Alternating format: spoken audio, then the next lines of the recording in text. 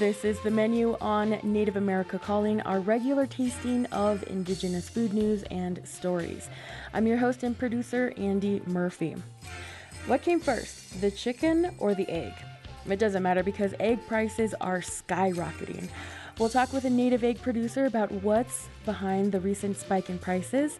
We'll also visit with native chefs nominated for a prestigious culinary award, and we'll get a tour of the All Cafe in Seattle, a new traditional Indigenous foods eatery backed by a native-run subsidized housing project.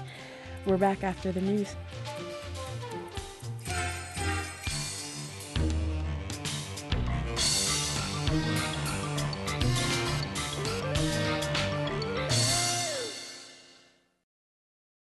This is National Native News. I'm Antonia Gonzalez. Native Americans in Montana face a slew of challenges to finding housing, including claims of discrimination. A tight housing market in the state and across the country presents its own problems for finding an affordable place to live.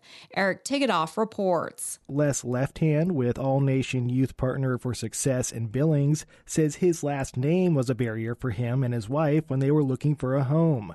He says eventually they used her maiden name on applications. When she applied for some of these places as just Leslie Martin, they were more open to that until they saw my name on there. And then that's when the red flags were waved. And of course, some of them were just outright not willing to talk to us.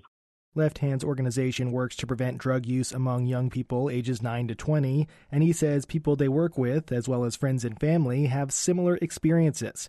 Rental costs, like security deposits and first and last month's rent, can be challenges as well. Analyses on housing issues for Native Americans are scarce, but a study from before the pandemic found 16% of Native Americans reported overcrowding, compared with 2% of the U.S. population as a whole. Left Hand says organizations like the Native American Development Corporation can help people who feel they have been discriminated against or having trouble looking for housing. Most of all, he encourages people to be persistent. I'm always willing to help people out and try to steer them in the right direction, and then just give them the hope that there is somebody out there that might have an opportunity to open a door, and then they succeed in that area. But then, like I tell them, don't give up so easily. I'm Eric Tegedoff. This week, California tribal leaders, state lawmakers, and other guests gathered at the Capitol in Sacramento to celebrate the appointment of Assemblymember James Ramos to serve as Rules Chair. Ramos is the first California Native American to serve as chair of the powerful Assembly Rules Committee. He's also the first and only California Native American serving in the legislature. In remarks, Ramos, who was elected in 2018, reflected on his work alongside Assembly Speaker Anthony Rendon. Once we got elected, I encouraged the Speaker to grant me a legislative caucus, which the Speaker graciously did, and we went to work on MMIW issues, we went to work on foster care issues, repatriation issues, and many other issues, so much so that in the time that we've been here, we've successfully moved 22 tribal bills that got signed into law.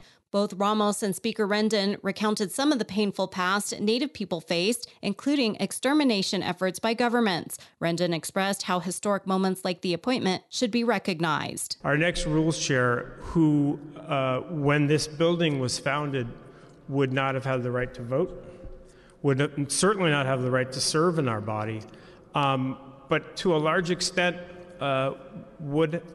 could have faced persecution and genocide, could have been a victim of genocide. The extent to which history changes, the extent to which history moves, is something that all of us have the agency to be involved in. When we think about history being current, we should appreciate moments such as these. A handful of tribal leaders from across the state spoke at the event, expressing their gratitude and the need for Native American representation in the legislature. Ramos was appointed Rules Chair in December. This week, Albert Ian Schweitzer walked free after more than 2 decades in prison. A judge in Hawaii dismissed his conviction for the rape and murder of Dana Ireland based on new DNA testing that excluded him and co-defendants. It identified a single unknown male. Schweitzer, his younger brother, and another man who is now deceased were convicted of the crime. The Hawaii Innocence Project fought for his release. I'm Antonia Gonzalez.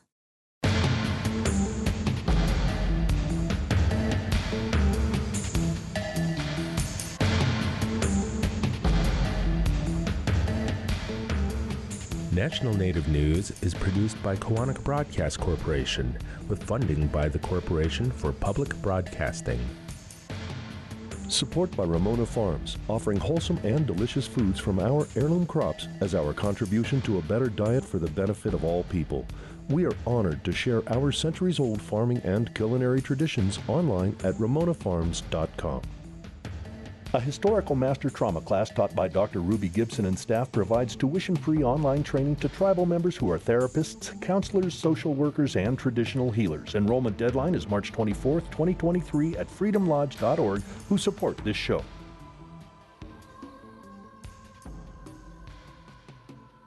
Native Voice One, the Native American Radio Network.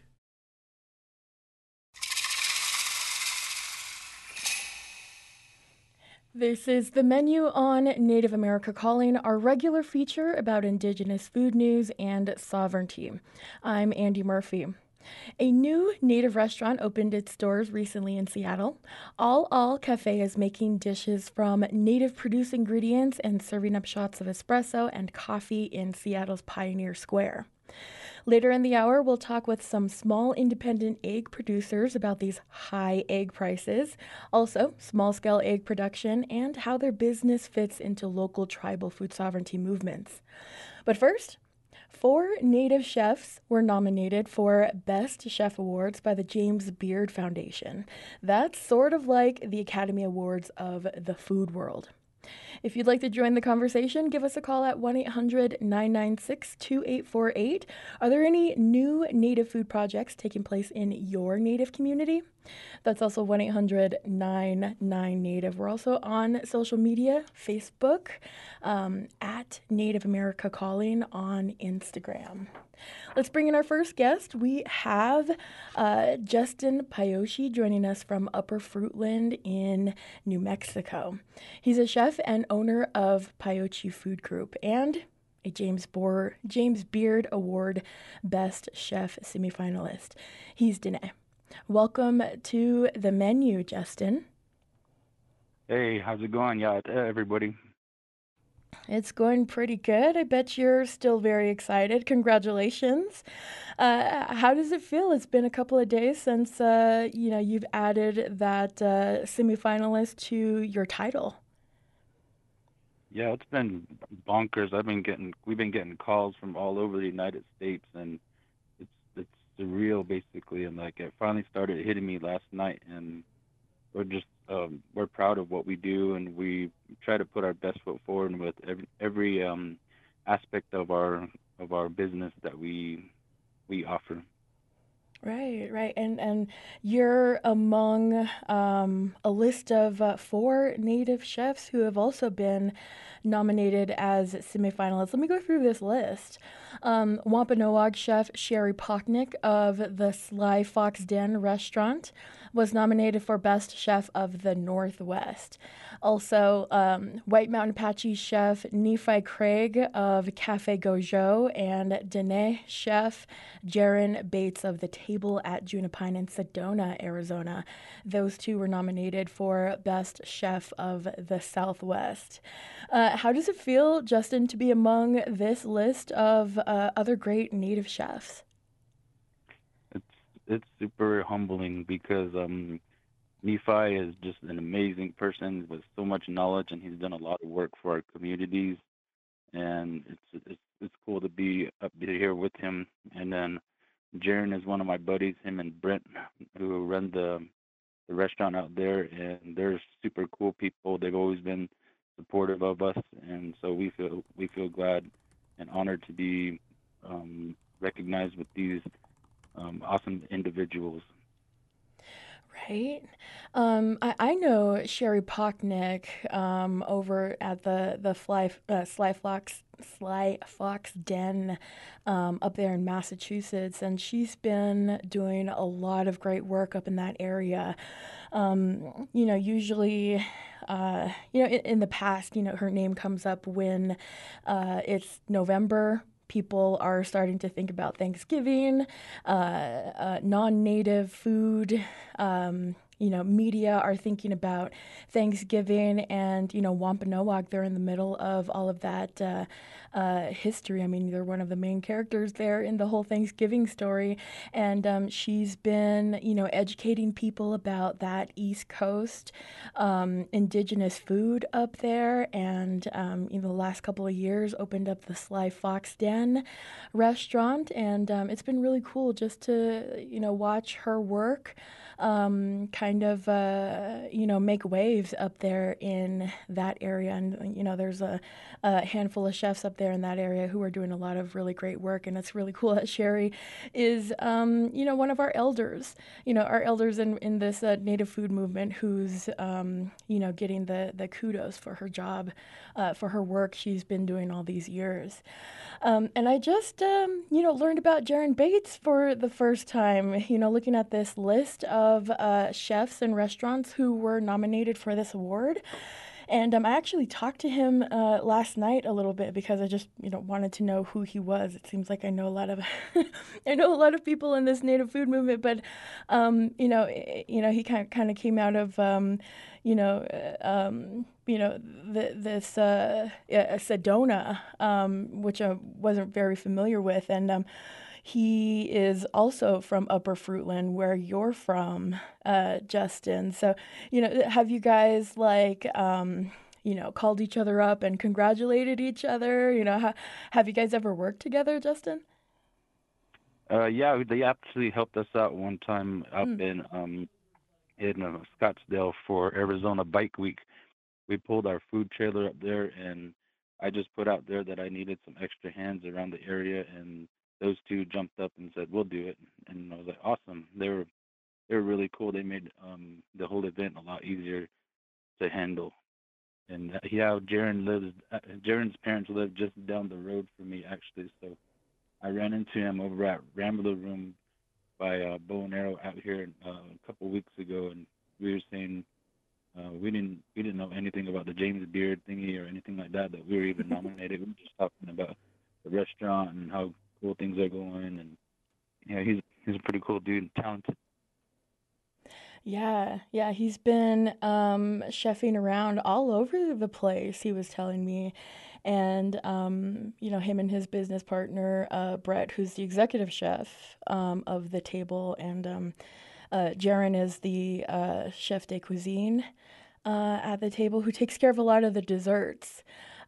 He was telling me he's the guy who makes vegetables into desserts, and he was talking about this elaborate dessert menu that he has going on, and I got to put that on my list of places to go sometime this year.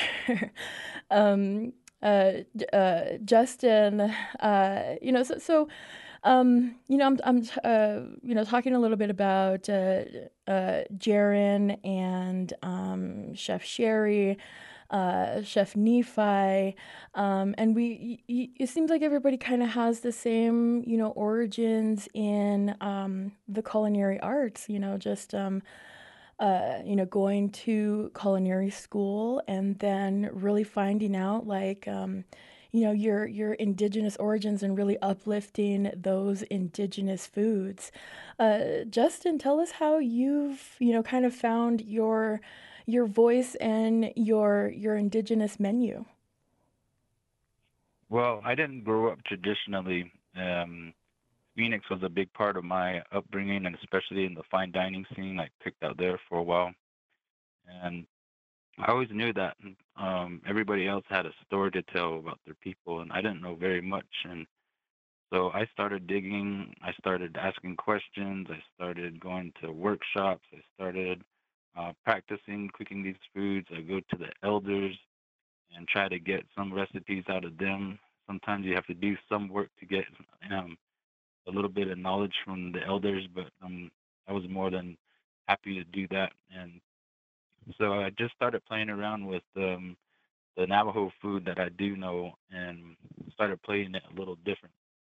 I was not changing the recipe so much, but just how it looks on the plate and whatnot. And so with our dining experience called Loremi, which is sold out this next one on February 10th, we do 9 courses, but the whole menu is not 100% Navajo. We try to show pockets of the food that we like to eat as well, and just highlight everything in a more modern, upscale kind of a setting.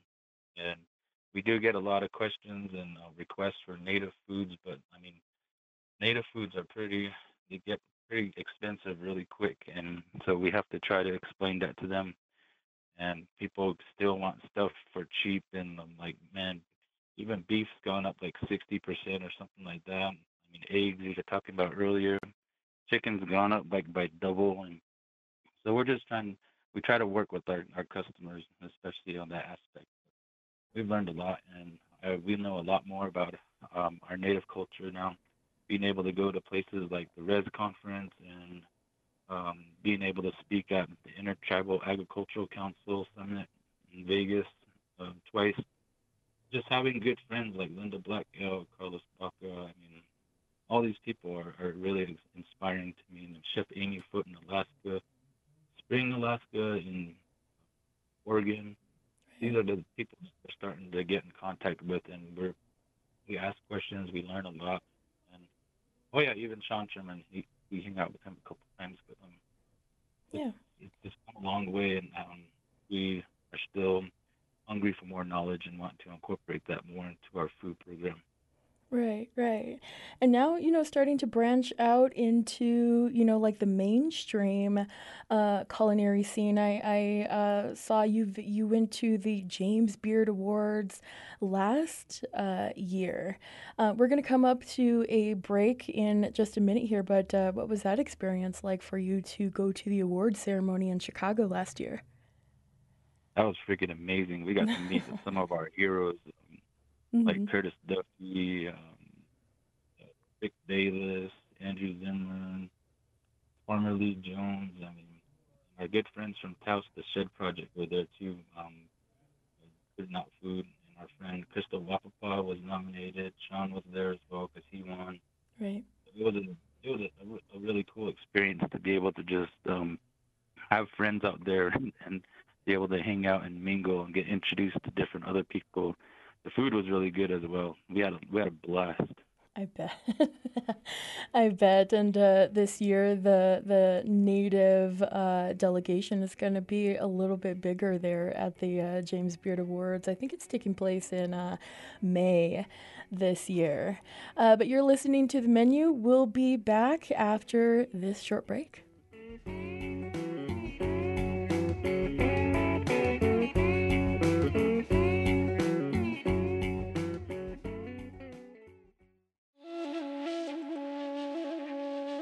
January is the time when gym regulars find a lot more people in line for the elliptical machines. Gyms usually get a boost in memberships as people seek to keep their resolutions to get in shape. We'll talk about building a good workout habit and what's changed at gyms after the pandemic. That's on the next Native America Calling.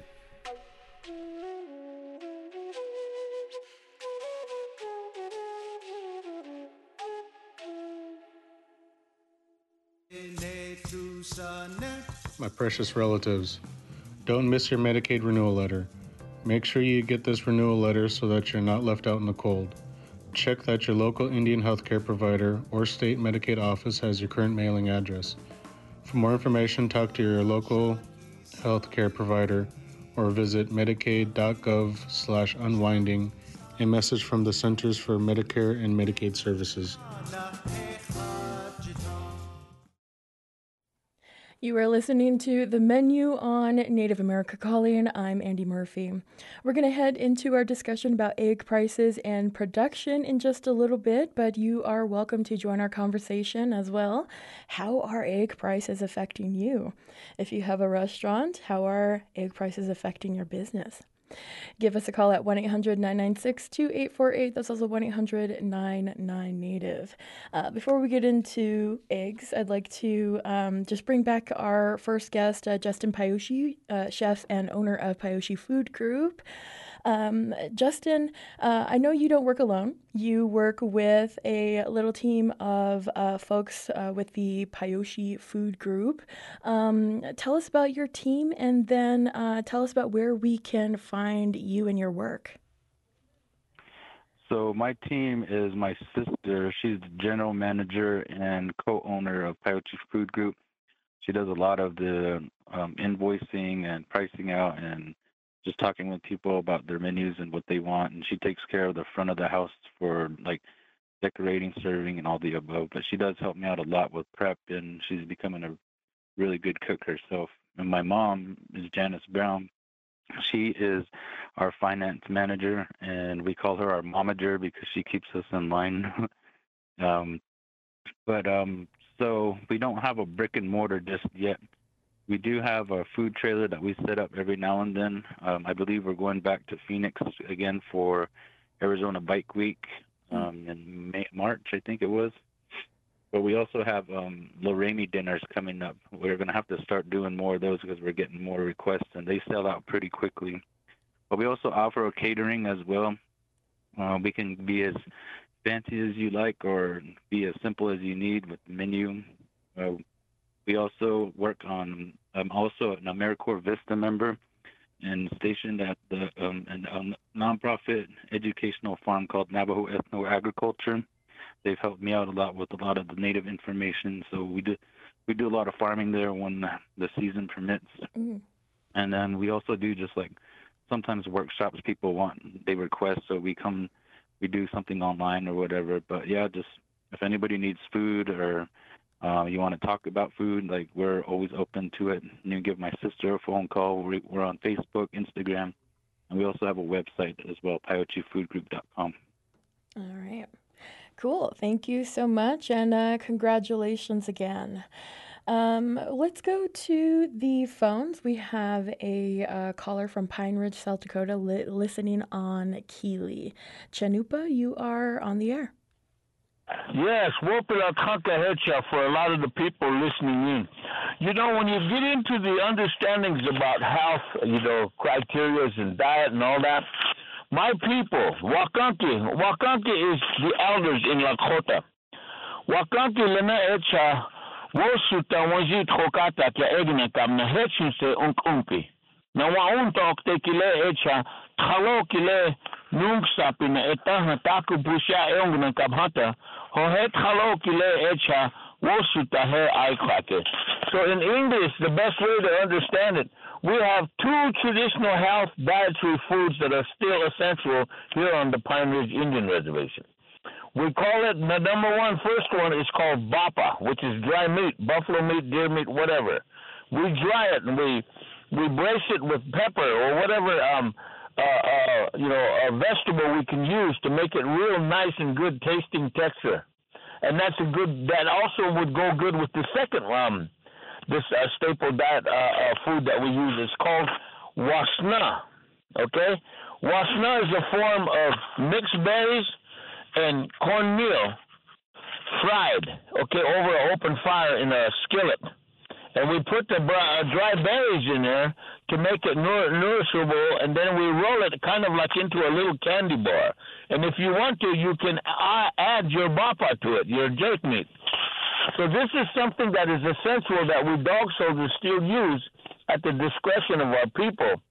And this is what's essential for people because it also gives you more strength to stay away from the carbohydrates that belong to white man's food, where everybody's so into, the honey buns and, Snickers candy bar and the sodas, Coca-Cola, Pepsi, all that stuff that belongs to all that crap food is really not essential for us. But ours, we dog soldiers still do that because our grandparents, our grandmothers, and our grandfathers ask us to do the jerk meat for them. Some still do it, but they want us guys to do it because my grandmother taught me how to make, wasna. And my mom and dad, my grandfather, my mom's dad taught me how to make jerk meat traditionally. So I still do that today. And I wanted to comment that to you guys because if we go back to our traditional dietary, we can cure all the sicknesses, even diabetes. Back to you, and thank you for accepting my question. All right, cool. Thank you so much for that, Chanupa. Yeah, definitely. Native food has been touted as, really healthy. And I think that's, some of the reasons why, a lot of chefs have been doing the work that they are doing in their native communities at these different levels of, kitchens, kitchen spaces, social media. But let's go to our next couple of guests here.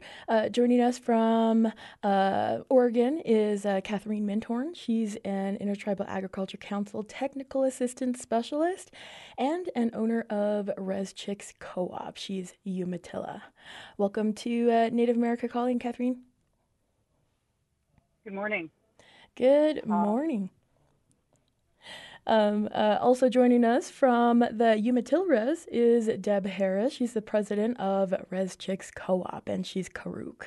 Welcome to Native America Calling, Deb. Thank you. All right, cool. It's awesome to have you guys on the show. Deb, let's start off with egg prices. Egg prices at the grocery stores are pretty high these days. Why are eggs so expensive? Well, from what I have read, it's from bird flu going through and wiping out whole commercial flocks. And then I've just learned recently there's bird cholera, which infected a flock in Washington. I guess that was pretty close to us. So kind of really cuts into the egg availability. And then eventually we'll cut into the chick availability for replacement of those flocks. Right. And Catherine, did you want to expand on that a little bit? Why are eggs so expensive? Agriculturally, because of the cost of the inputs, everything went way up in 2021 and even higher in 2022. The cost of diesel, the fuels to produce the cereal grain, base of chicken feed. It went up really high. All of the inputs, fertilizers, anything to produce a crop, it all went up. It also jumped our feed up probably about $5 a bag. We're paying more in 2022 and expect to see it go up in 2023. We have recently last year we found a local producer north of Pendleton that is producing a feed base that is wheat, barley, and Austrian peas, and he's hammer milling that, and we have a pelletizer, and we intend to start producing our own feed. We'll have to add some other additives into that to make our own feed, but to get away from the high feed costs. Right. And that is also driving maybe a price, a higher price in your eggs as well? It does. We haven't gone up that much. Last year we were at $3.75 a dozen, and this year we were at $4.35 a dozen. So ours hasn't jumped as high as others have. We've been able to keep it down. But we don't have any overhead. We don't have staff that we're paying or anything like that. We do all the work ourselves. Right. Yeah, I've seen at the grocery store, you've got $5, $6 a dozen, and I've been hearing reports about eggs being like, $11 to, almost $15 a dozen in some areas. And I've, in my lifetime, I've never seen eggs that expensive before, and it's kind of, interesting to see, all the memes coming out from the egg prices. On social media. I know if it's really cool just to hear, the humor that can come out of this, especially in Indian country. But you're talking about your situation there with Res Chicks Co-op. Let's take it back a little bit. What is Res Chicks Co-op? Deb, can we go to that question with you? It actually just started off with three of us friends, and then Diane of the Northwest Co-op Development Company I might have the last word wrong, kind of got together and thought we would start this. I thought it was over the gate discussion with Catherine and I. So we just started working on it, and we've been working on it for a long time. We've got the three of us. We've got other people that are involved with us that are prospective members and actually participating as members. We just are still working through our paperwork stuff. And we've been supplying eggs, first off to a person who supplied eggs to her friends. And then we went to like a restaurant that's on the reservation, and then to Mission Market where we sell them by the dozen. And the community has been very supportive of that. I've had people come over here and drop off cartons if we need them, which we can't sell out of those. But I was actually looking through my notes on my chickens that I kept. And when I started with my chickens, originally it's because a pack of 60 eggs was $13, which I thought was kind of high and not worth a drive into town. And so the landscape has changed dramatically. And the community has been very supportive of us. So it's real encouraging for us to keep going forward and make things better and, get more people involved. Awesome. And about how many chickens do you guys have now? I have about 44 right now. Different. I have an older group of hens that I'm kind of giving them the side eye, and then the younger group. So kind of looking at, it's a funny topic with us. Yeah.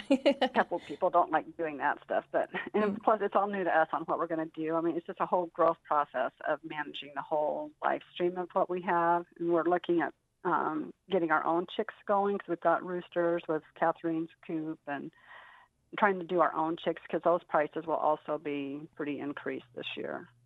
The price of chicks? Block. Yeah. Oh, okay. And I think you just mentioned that illness has kind of taken hold of a couple of chickens in the surrounding area. Is that right? Well, over across the state lines, I was reading where there's a major production flock that got taken out by cholera. So it's not too far away from us. But I think part of our co-op strategy is having a lot of multiple coops around the area because they're still like in our area. But then if you have something hit one coop, like what happened to Catherine's and Shelley's coop with dogs attacking and killing everyone, you still have somebody producing eggs. You're still in the game. You're not like knocked out of it. So, and we're still learning, and they've got hens that are coming up producing now. So we, have a greater looking future right now. Right. And, we're talking small scale. You mentioned dogs and, other predators are a threat. These are smaller coops. It's not those big, large, chicken houses or, egg farms and, those giant ones that have lost like millions of hens in the last, couple months. This is a co-op. Catherine, can you kind of explain what a co-op is and why you guys chose to go the co-op route? Well, basically how Deb started so that the burden of production isn't on any one person's shoulders. The more that we can add into our cooperative, the more, number one, the more production we will have. But as she has said, that if anything happens to one specific coop, you've still got the rest of the coops to carry your business forward. As Deb said, we were formed with the assistance from the Northwest Cooperative Development Center. They have a rural development grant that's specific to helping cooperatives form. In doing so, we've utilized a lot of sources within like the USDA. We've received from Rural Development a value-added producer grant to help with our marketing, packaging, some equipment. We've also just recently this year been invited through the FDIPR, that's the food-based or the food distribution program on Indian reservations, to be egg providers for the commodity foods program on our reservation.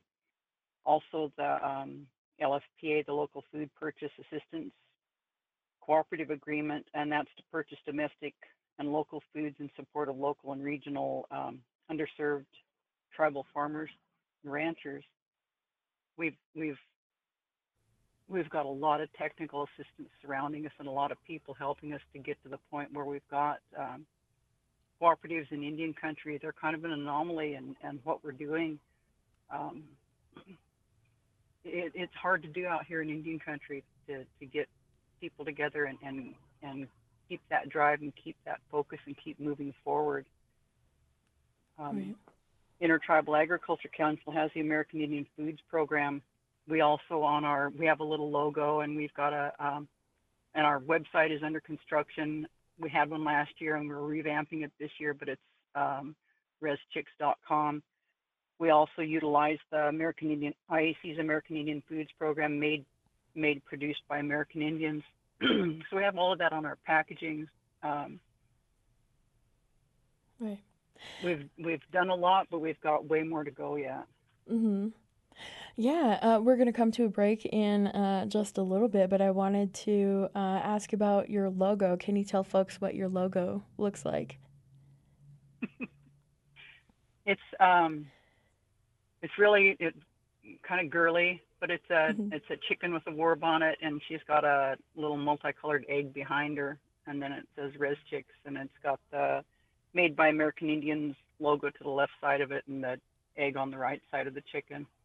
Yeah. It's very distinctive. Yeah, it is. And you told me a while ago folks are wanting like t-shirts and stickers and stuff like that. I can't believe reschicks.com hasn't been taken up yet. Yeah. So we're going to be back after this break. We'll continue a little bit with the ladies of Res Chicks Co-op. This is the menu on Native America Calling, our regular feature on Native food news and sovereignty. You can join our conversation by calling 1-800-996-2848. We'll be back.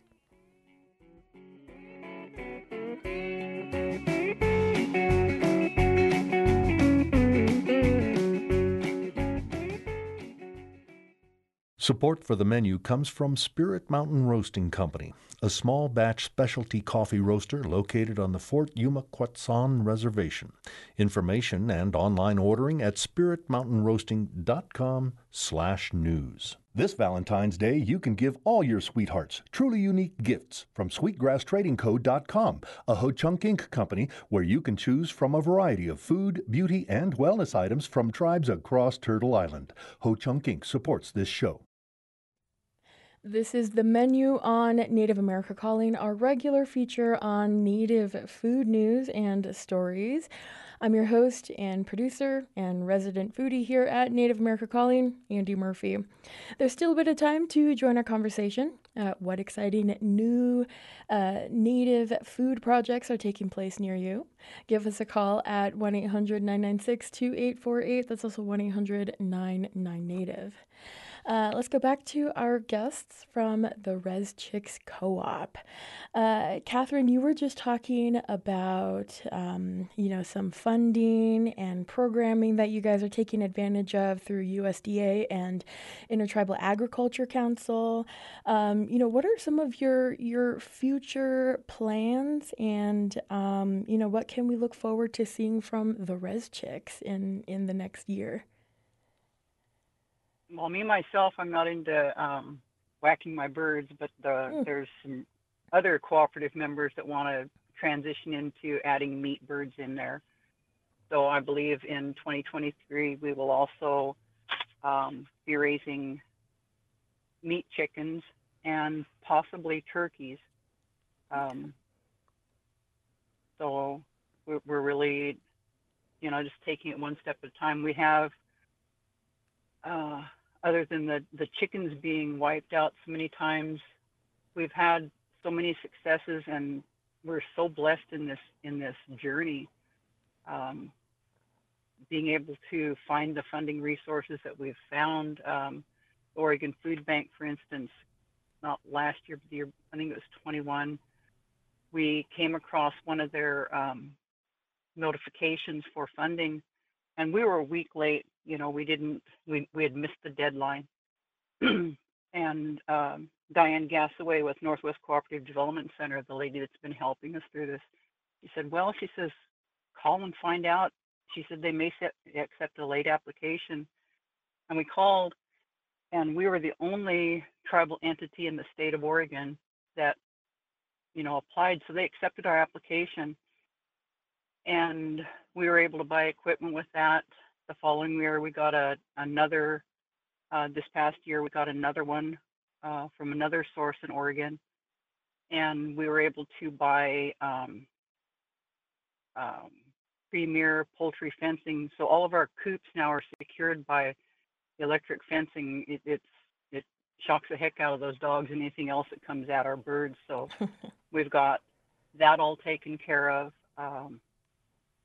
We've got another one coming forward.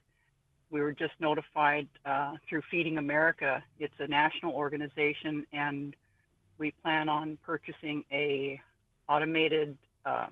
It takes a long time to clean eggs, to wash them. It's to candle them, to wash them. But this machine, it will candle the eggs. It looks through the eggs with the bright light, and you can see the cracks and any disfigurements in there. And then it washes them and then blows them dry on the other end, and we just have to put them in the packaging. Right. So we've been really blessed to find these sources like that. Nice. All right, then we'll be keeping an eye on you guys, and be cool to see what comes from all of this in the future. Before we go on to our next topic here, I want to go back to Deb. Deb, what's the history of egg production in that part of Native America? Well, when we were first starting this, I spent a lot of time on the computer looking stuff up, and I stumbled on a Washington State historical reference. It had a page, and it had talked about the Cayuse Indians who sold eggs to, the settlers. And it was 40 years before Oregon or Washington statehood. So it just kind of was reaffirming to me that, doing business can be and is a tribal activity. Just because you think of American eggs now, that it's just justified in the past as it is now to provide food for your neighbors and, and help each other out. So it just was a big thing for me. Right. And, awesome. and a way of getting youth encouraged to be in it, that it can technically be a traditional type of a thing to do. Right. And what would you say to folks who are looking at the egg prices at the grocery store and they're like, I'm going to buy me some chickens. I'm going to get some eggs. What would you say to folks about what it takes to buy chickens and, raise them for eggs? Well, first off, I would recommend finding somebody who already has their own chicken. I had someone asking me at work just last night, man, I really want to get more eggs. They're too expensive. And it's like, well, I think I might know somebody that's producing right now. So finding people in the community that are doing it already is a huge thing to spark that interest, and they see how much better homegrown eggs are than store-bought. And then just start doing research. I watch a ton of YouTube videos for 3 years now, just trying to educate what backyard ones are doing, what the big commercial people are doing, and we're just really trying to find what would fit with us. Because even though we have us, we have individual us's that, have our own things for where our places are to deal with. Like my 10 acres is fenced off already against predators. But I actually witnessed a hawk packing off one of my hens this summer, and I actually had 2 turkeys in there, 2 male turkeys, and then 20 minutes later, there's another hawk sitting on a power pole scoping out the coop, and immediately heard the turkeys alarming. So we can go out of town. I have no worries about my chickens being alive. The turkeys learned their lesson, so they are the guardians. They sleep outside of the coops. And so I would say, definitely do your research. I didn't know what I was getting into when I said yes to the co-op, but it's grown a whole lot more than I even imagined. I could not imagine doing this without the grants and the help of people that are in the know on how to get the grants. And, we do the research on try to figure out what we need. And so it's just huge. It's just a real big, me talking on this show is a big growth factor. So, right. Yeah, do your research, eat eggs and find eggs that are already produced locally. And so. All right. Cool. Well, thank you so much for that, Deb. We have a link to, what's out there on the web on ResChicks on our website, nativeamericacalling.com. Let's go to our last guest here. Joining us from Seattle, Washington is Anthony Johnson. He's the restaurant manager of All Kitchen. He's a Anishinaabe and a citizen of the Red Lake Nation. Welcome to the menu, Anthony. Hey, Andy. Good morning. Glad to be here. Yeah, thank you so much for being here with us. Got excited about All Cafe. Your menu looks pretty awesome. Can you go over the menu with us? What are you guys serving at All Cafe? Yeah, certainly. We're trying to switch things up as much as we can, keep it fun and interesting. But we got a bison taco that's kind of a staple on the menu. Braised bison from the Cheyenne River Sioux tribe. They're out of Mobridge, South Dakota. Served kind of street taco style with pickled red onions and cilantro. And we got a rabbit stew that just hit the menu a couple weeks ago with Three Sisters. We're using tepary beans from Ramona Farms down there on the Gila River Indian Reservation. And then we got a couple pastry items too. So we have wild rice maple syrup coffee cake that's got wild rice from my tribe in the topping, and then flecks of rice throughout the cake, and then some rice in the batter as well. We have a little mini indigi pie, we're calling them, huckleberries, Pacific Northwest huckleberries, and then some blue cornbread. Nice. It sounds like you guys have the hookup from American Indian Foods. Yeah, certainly. That's really what it's all about. Trying to showcase and highlight native and tribal businesses, and with that goal in mind, we're redistributing wealth, and keeping those funds within the indigenous economy. Right. One thing, at least writing the script material here, all is, looks like a very special word because it's a little bit hard to type, at least in, on the keyboard. What does all stand for? What does it mean? Mm-hmm. Yeah, all is the Lushootseed word for home. The Lushootseed is the language of the Puget Sound. That was, largely revitalized by Vi Hilbert, so all is the name of the structure that we're in the building. The building is primarily 80 units of permanent supportive housing, owned and operated by Chief Seattle Club, and then on the ground floor there, we are, we're nestled in a little tight space, and we are open to the public, but we are, ourselves owned and operated by the club as well, Chief Seattle Club. And then directly next to us, we have a clinic. We have the Seattle Indian Health Board, right next door to us. So we're all kind of within the same structure, and that was, built from the ground up by Chief Seattle Club. So we had, steps along the way to, really indigenize the entire space and, make sure that our relatives that, were battling housing insecurity, housing instability, had a place to live that, they could call home. Nice.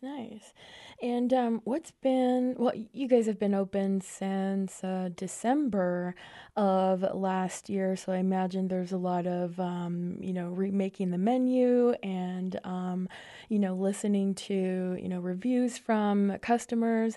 What's been the reception so far, from folks who've visited All Cafe? Yeah, it's been really positive, which is felt great. Indigenous foods are something that I just care so deeply about, and wanted to serve the best possible food that we can, and also then tie that into the mission of Chief Seattle Club and let folks know what the organization is about. We're a Native-run organization, been around for like 50 years, and we're really making strides to solve this, the housing insecurity and homelessness problem for our Native community. And the public has been, it's been super positive. You know, a lot of people had never heard about Chief Seattle Club and had lived in Seattle their whole life. So we're able to kind of tell those two stories of, you know, the work that the club's doing, as well as the importance and the significance of traditional, you know, Indigenous foods. Right. And, you know, what can be the importance and significance of Indigenous food to, you know, some of our relatives who are maybe experiencing homelessness in Seattle?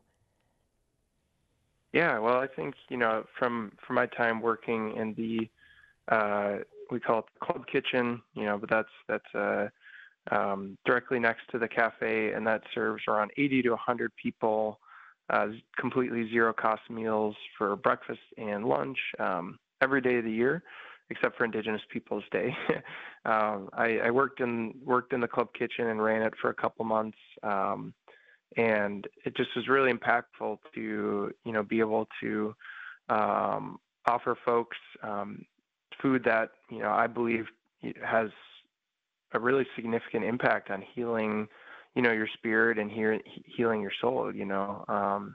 And we may not always think about, you know, what we're eating as medicine, but I know that, you know, certainly I do. And being able to offer Indigenous foods to the Chief Seattle Club members and kind of seeing their face light up too, maybe they had a food in the club kitchen that, you know, they hadn't had in decades since they were, you know, back home on the res.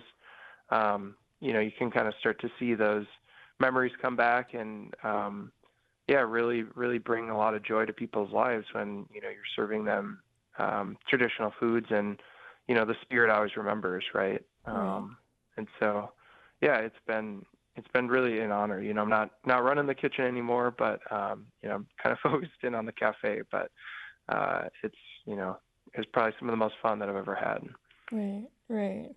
You know, on the All Cafe website, you know, part of the, I guess the, you know, the pillars of the you know, website of the restaurant here is redistributing wealth.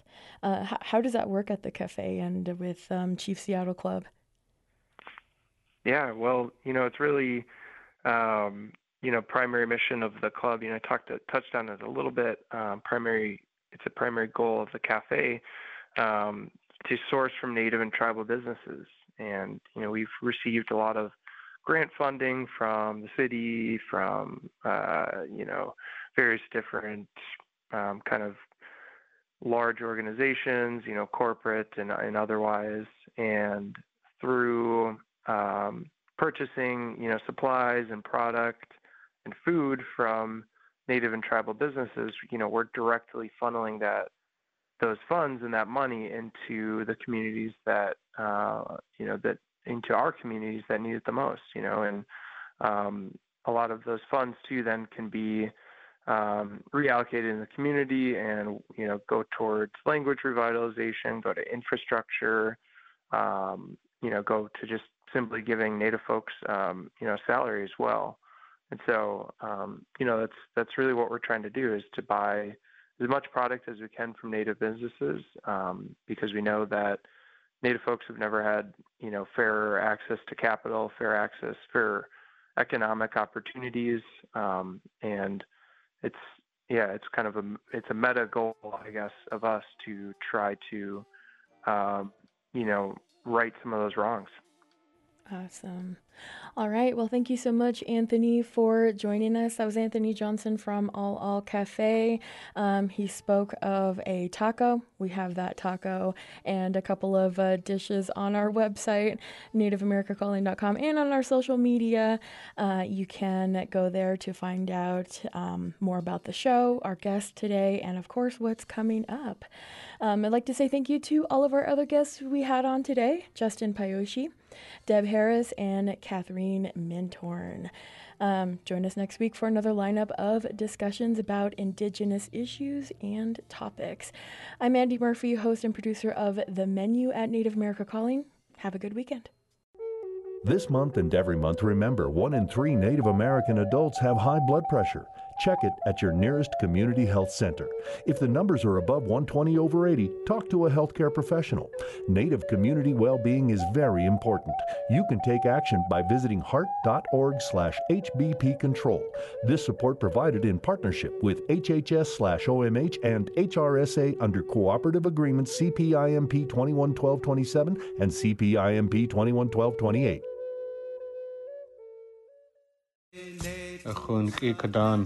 الكتيس إقاقوكيس ميديكيد كوك أقاهلي كوك كوكوتي كوك سيئيتي كوك داكهيدي كتي وهسكخسكوت وميديكيد كوو Indian Healthcare كخي كتشو medicaid.gov/unwinding كتي القين Medicaid Medicare جيداخي وقتانك أياه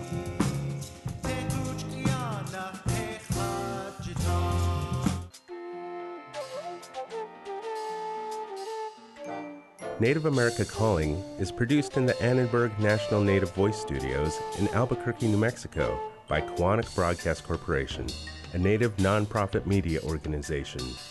Funding is provided by the Corporation for Public Broadcasting with support from the Public Radio Satellite Service. Music is by Brent Michael Davids. Native Voice One, the Native American Radio Network.